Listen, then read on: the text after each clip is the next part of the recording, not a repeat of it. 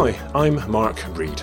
Follow me as I attempt to put my new book, Impact Culture, into practice and discuss it with others taking a similar journey. You'll get tips that will help you achieve more impact from your research and stay healthy, no matter how busy you are. Rediscover your purpose. Lead from behind to empower those around you. Transform your work culture. Welcome to Season 4 of the Fast Track Impact Podcast. The focus of this fourth season is going to be on impact culture. Thinking about impact in a deeper and more holistic way than you've ever thought about it before. So you're going to get all of my latest thinking on impact culture from both my book and my course. Now, the great thing about writing a book while you're training out of that book is that the training course, of course, has benefited from writing. I've dug into the literature, I've theorised, etc., and that's built a much more effective training course. But of course, the book has benefited from the training because, people are trying this out. They're feeding back to me. It doesn't quite work how you said it might work, Mark. Okay, great, let's revise this, let's think about this, let's tell some of those stories and try and make this as practical as possible. And so, of course, in this podcast series, you're going to benefit not only from the book, but from the training and my experience working with researchers from different types of universities all around the world to actually make this stuff happen. So, in theory, the lessons you're going to learn from this are going to be as practical as they are evidence-based. Now, the podcast is part of a broader community of practice. I'm going to be launching this as a website alongside the book. So a load of different things. There's going to be discussion groups, a reading group, loads of free training, some of that by me, but much of that suggested by and co-trained by members of the global impact community. So if you've got ideas for a training course, a discussion group, something we should all be reading as part of the reading group, get in touch with me, tell me, and I will be interviewing many of the people who contribute to this community of practice as part of the podcast. So it's not just going to be me. I also want to try and give you a flavour of what this stuff looks like in practice from my own practice as a new leader. I moved roles. I changed from Newcastle University, where I'm still a visiting professor, to Scotland's Rural College just over a year ago. And one of the reasons I wanted to shift was that I wanted to actually take on a leadership role, a management role, and actually lead some of this culture change stuff that I've been talking about and training and facilitating others to lead. And of course, as a leader, if you've been a leader, you'll know things don't always go according to plan. And so over the course of this season, you'll be hearing what works and what doesn't work, warts and all. And I hope that you'll be inspired by my failures and how I recover, hopefully, from those failures as much as by the things that go right. In addition to this, I'm going to be threading through a number of episodes which I will be jointly recording with my wife, Dr. Joyce Reed. She's a health coach. She finished working in the NHS as a hospital doctor a few years ago because she was burnt out. And she managed to recover herself from burnout and is now teaching others based on that, ideally how to avoid getting burned out. But if you are burned out and stressed out, and things aren't going well for you. Training courses, but episodes as well, that will give you practical skills to maintain your physical and your emotional health and become more resilient as a researcher. Retaining your health, your work-life balance, and bringing that whole authentic self into work and into your home life as well. And it is that kind of authentic whole that I really want to try and get across in this season, because that's really where my thinking is on impact. All of the dichotomies and different silos are beginning to dissolve, and impact as a philosophy, as a way of life. And I think one of the things that has inspired me is hearing from our community when we did a rebrand a few years ago, and we asked people to say, what are the words that come to mind when you think about fast track impact? And something that I wasn't expecting was the word inspiring. Now, at the time, we had a strapline that was, if I remember rightly, training for researchers by researchers. And we've changed that and we've added in the word inspiring, or inspire, or something along those lines. Because ultimately, people come to our courses thinking that they're going to get a bunch of time-saving tools that will enable them to do impact or whatever it is that the course is about. But they leave feeling inspired. And it is my hope that we can dig deeper, dig beneath the lessons, the ideas, the theories, the practices, and find that hearts and minds kind of message. And hopefully we're going to come back to that again and again and just get you to think on those deeper levels and finish listening to an episode and be mulling things over and coming back having gone on an internal journey yourself. So let's dig into the main content of today's episode and ask, what is impact culture? Impact, of course, is everywhere these days. You can't get funding if you can't demonstrate that you've got it. And many governments around the world are now assessing the impact of the work that they fund. In the UK, where I work, this is the Research Excellence Framework. We've got equivalents in many countries around the world, mainly in the most research-intensive countries. And in the UK, funding and league table results are all linked to how well we do on impact. And that's pressure. Now, that pressure is leading to negative consequences. The Wellcome Trust did a survey of over 3,000 UK researchers back in 2020. And of the top 5 words that came to people's minds when they described their research culture, 3 were insecure, pressured, and competitive. And not far behind that was the word metrics. Now, increasingly, sadly, fingers are pointing at impact as at least one of the causes of this demotivation. 75% of the people who were surveyed by the Wellcome Trust said that they thought their research was being stifled by an impact agenda. I did some research that I co-authored with Jennifer Chubb from the University of York a few years ago, based on interviews with UK and Australian academics, which confirmed this. People saying to us that increasingly they were prioritising not the questions they thought were most interesting or most important for their discipline, but the most fundable questions, which were very often the most impactful questions. If it's not impactful enough, it's not fundable, therefore there's no point in asking the question. And as a result, a British psychologist from the research, and I'm going to quote, said, "I'm doing shit research now because that's what they wanted," which is just tragic. But just because the impact agenda seems to be going wrong, it doesn't mean that the world doesn't need help from researchers.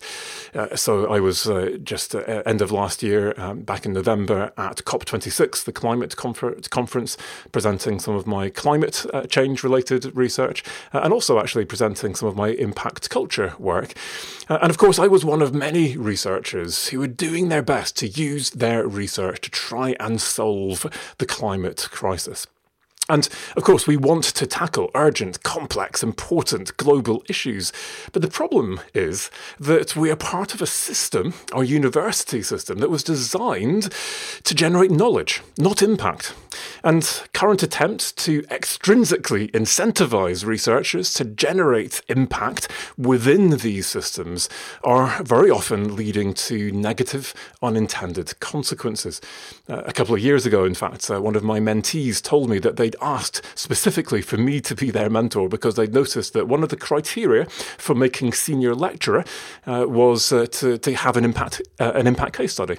And I did a survey a few years ago and found of all the universities in the UK, apart from one that I could find evidence for, it was not possible to work this out for everyone, but for the majority of universities in Britain, other than one, impact is now linked to promotion criteria. And if that's not a conflict of interest, then I don't know what is.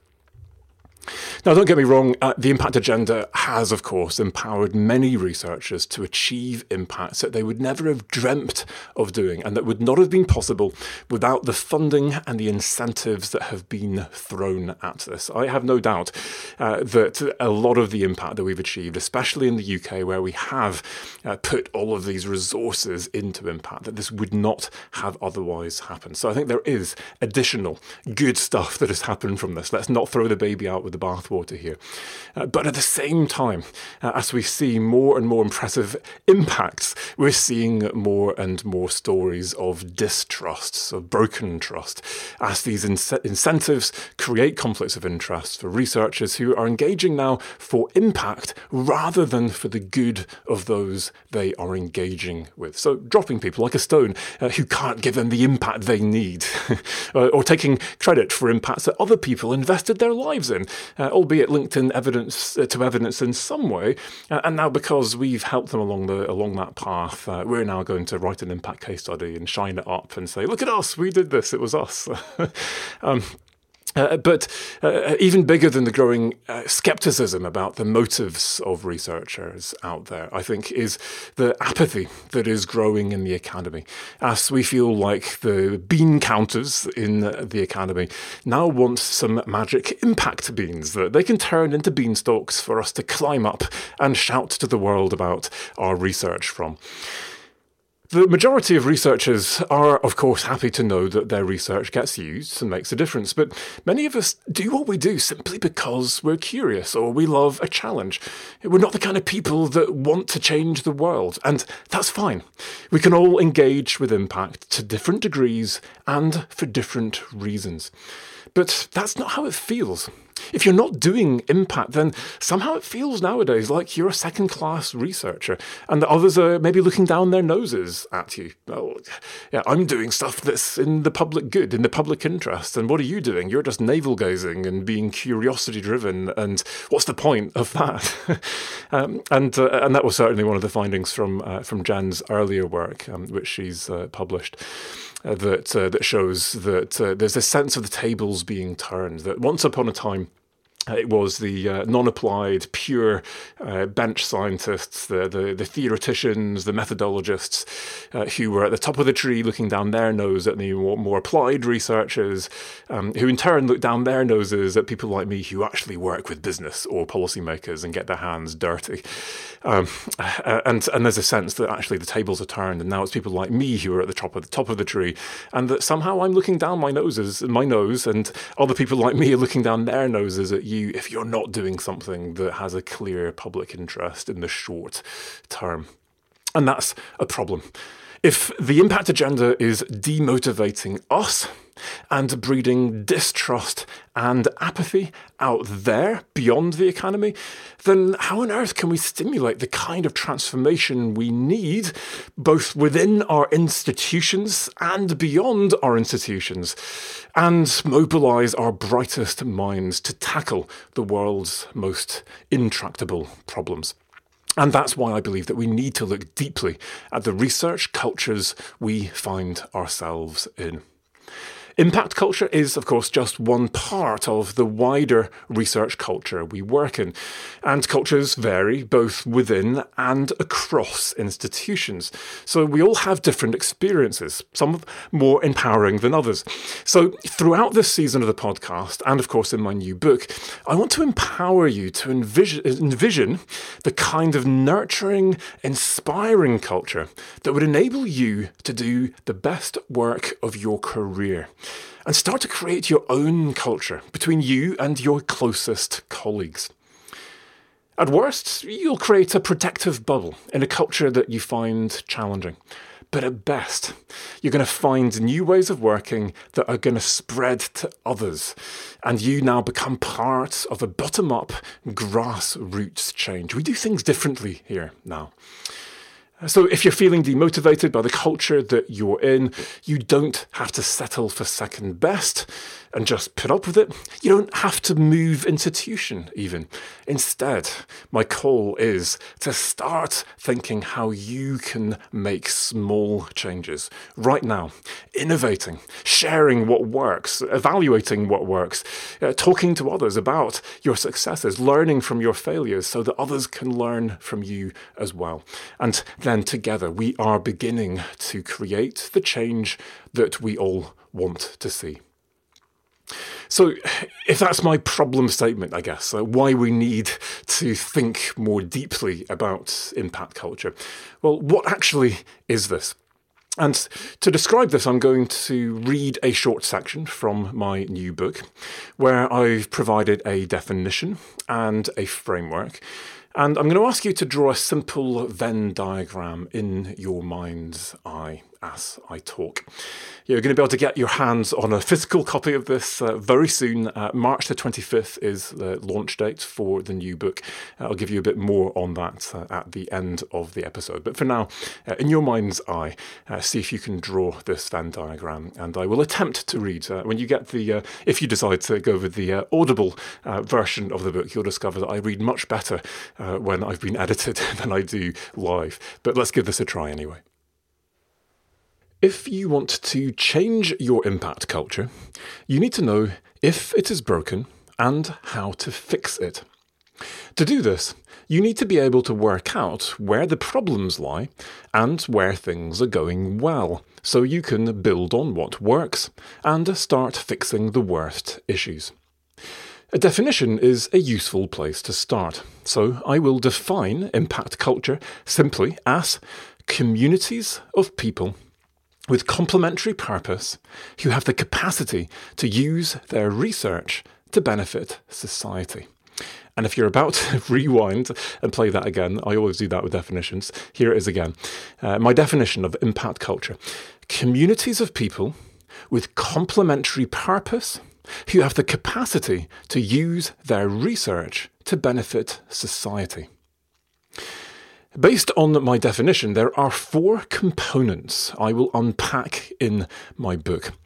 A healthy impact culture, 1, emerges from a clear individual and shared purpose. 2, generates impacts that are based on rigorous, ethical, and action-oriented research. 3, forms and is lived out by groups of people as they interact with both academic and non-academic communities. And 4, builds internal capacity and leadership that facilitate the research, community, and purpose that underpins impact. I've visualised this in the book as a Venn diagram where impact culture emerges at the intersection between 3 things. So here are your 3 circles. Draw these in your imagination. Research, community, and purpose. And I've drawn this as a Venn diagram because any one of these 3 elements alone, research, community, purpose, will not provide even a rough approximation of a group's impact culture. So it's a Venn diagram, and therefore there are 3 points at which the circles overlap in the diagram.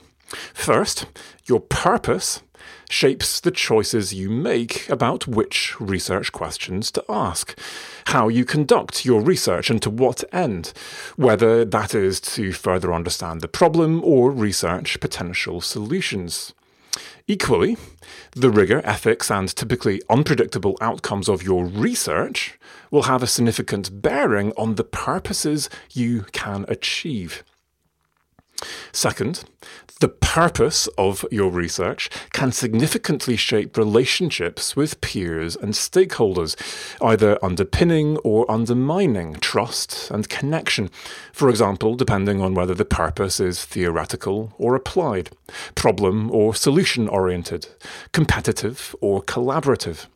Equally, interactions with peers and stakeholders can significantly shape your purpose as you are influenced, inspired, or challenged through these collisions.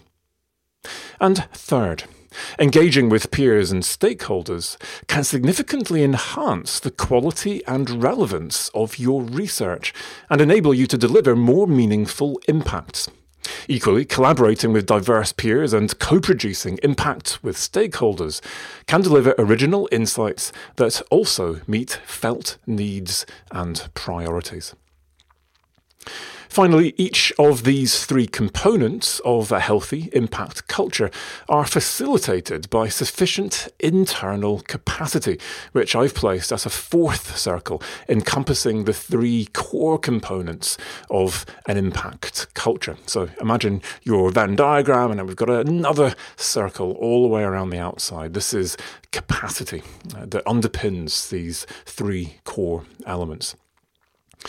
Capacity, including skills, resources, leadership, strategic and learning capacity, can give researchers the academic freedom to find their purpose and pursue their most important priorities.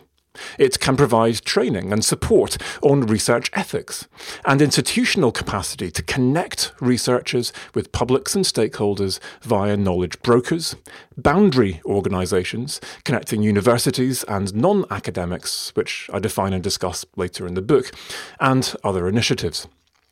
At this point, I want to give you a bird's eye view of my definition and framework, but I'm going to provide much more on the basis of each component and, crucially, how you can put this framework into practice in part 2 of the book. Alternatively, if you can put up with a bit of jargon and you want to read the paper version of the framework with all the supporting references and look at my article with Professor Yoan Faizi, which I'm going to put into the show notes. So, there we go. I read that better than I thought I was going to, but I surprised even myself. An excerpt that gives you a sense of what this framework is about. As I said, you can dig into this already by looking at the peer-reviewed article in the show notes. And I'm going to delve into each of these 4 components: research, community, purpose and capacity. And I'll dedicate one episode to each of these later in the season. And we'll come back to this in various other ways through other episodes as well. For now, I'm going to leave you with a couple of thoughts about how this might be working in practice. So as I said at the beginning, I want to thread through some of my own story as a new leader, leading a centre on natural capital at Scotland's Rural College. And I'm going to focus on the community part of the framework for now. So the idea with this centre is that rather than starting with my own grand vision and inviting others to join, I want to co-create a vision for the centre with our stakeholders first. So we're going to be able now, as a result of this, to address the questions and issues that are important to them and now build something from first principles that meets their needs rather than our needs as researchers. Now that takes a degree of trust. I've had to convince my managers that not focusing on bringing in the big box and the papers and just trying to build these networks and get impact is going to work. And of course, given how funding now is linked to impact, it doesn't seem like too bad a bet. Let's build some potential for impact, build these networks, and that will then create the research questions that will hopefully then bring in the funding, the papers, and all of the traditional metrics as well. But for now, this means that we, before we've even opened to applications from any researchers, so no researcher members of the centre, this is still just under development, we have already begun to achieve a number of impacts. Small projects, typically, not huge amounts of money coming in, but projects, whether funded or unfunded, that are directly feeding into policy and practice. And we are beginning to co-produce these larger projects. So the largest one so far is a 100 grand project funded by the British Academy, co-led by me and a colleague from the United Nations Environment Programme. And we've got larger projects in the pipeline that we're developing with these communities.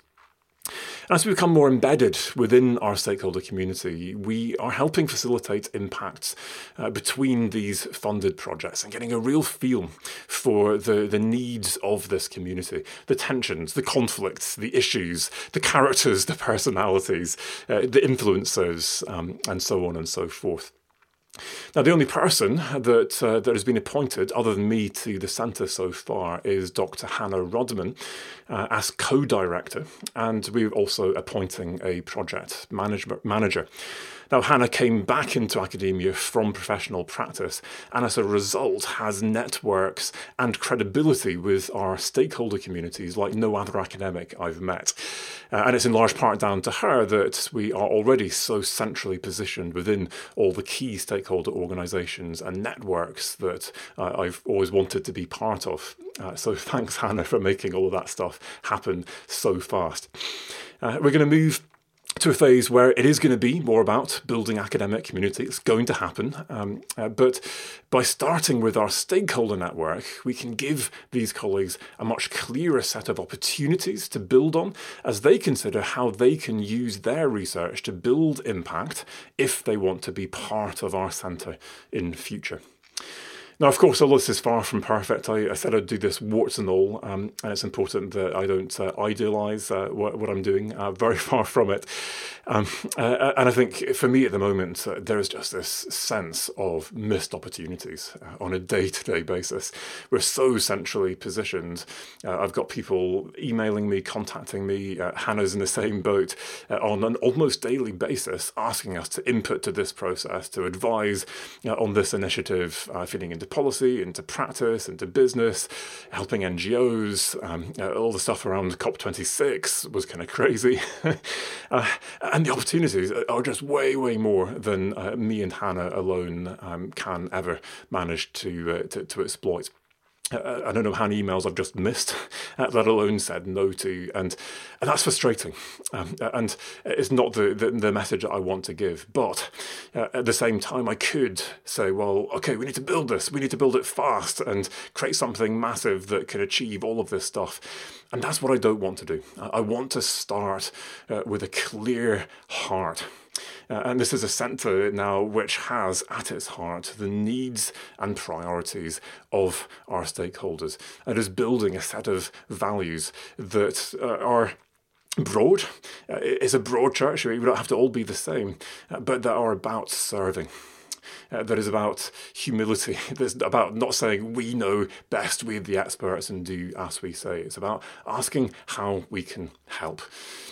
And by doing this slowly, despite the fact that it feels like things are just slipping through my fingers on a day-to-day basis, my faith, and it is kind of blind faith at the moment, I have to confess, my faith is that we will be able to build something that people can now begin to build into, that has a foundation of impact, that has built trust, that is both deep and wide.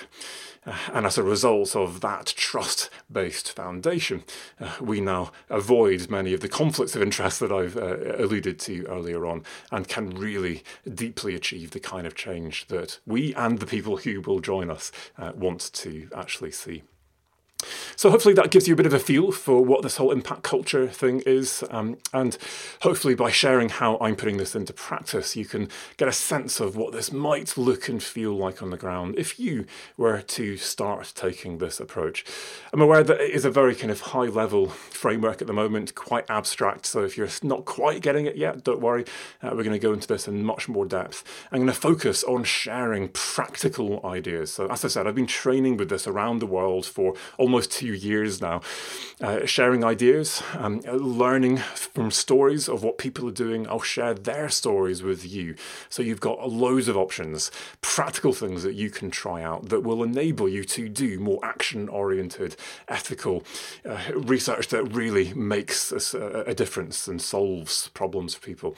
You have loads of ideas around community building, how you can become more of a knowledge broker, the kind of boundary organisations that you can create.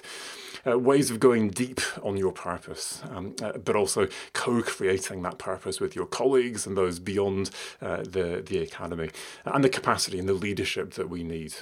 But things we can do ourselves, whether we're a PhD student or a professor, a head of department, pro-vice-chancellor, an impact officer, wherever we are in the hierarchy, wherever we are in our career stage, there are things we can all do to start leading the kind of change we want to see. And it's my hope that this episode has started on this journey for you, and that this season will empower you to lead that change. So, as promised, I'm going to just finish by coming back to the book, which, as I've said, is going to launch on the 25th of March. Now, you can, if you want, get a pre-publication version, hopefully later this month. Now, I'm not going to commit to any dates on that yet. So the process is we have just this week sent off for hopefully our last proof. And if it comes back with no errors, then we'll be ordering the first print run. And once we've got our hands on that first print run, then we will be opening up the launch team. And you can join that. I'll explain how in a moment. And if you do join that, then I'm going to hope that you will come along to the launch event on the 25th of March. So make sure that you've got time in your diary to join that. And you get the pre-publication version, and it is signed. So just 100 copies of the book going out early, and 100 places available at the launch event. And if you get your pre-publication version, if you get your ticket to the launch, then that is going to be run as a reading group, which is, of course, why I'm releasing this early to all of you.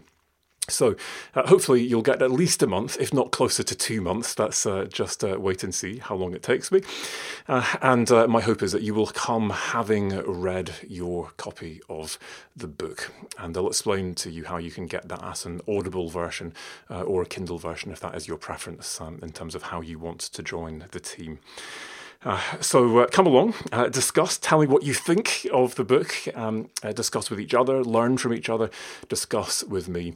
And this will be the first of a quarterly series of reading groups that I'm going to run in 2022, but also a series of other events, so at least one event per month.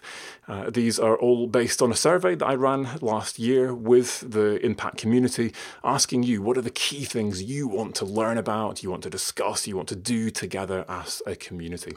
So I'll be giving you much more information about those events in future episodes of this podcast.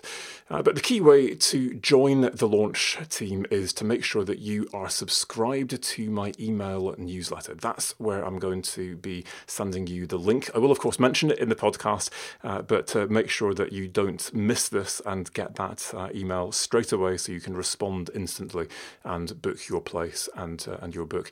Sign up to the newsletter. And to do that, you need to visit www.fasttrackimpact.com/newsletter. So enjoy. I hope that you have enjoyed this first episode. Many more to come, not just me, but my wife Joyce, as you've heard in the introduction, and a number of other guests linked to the events that I'm going to be telling you about that will be taking place next year. I'm excited about this. I hope you are too.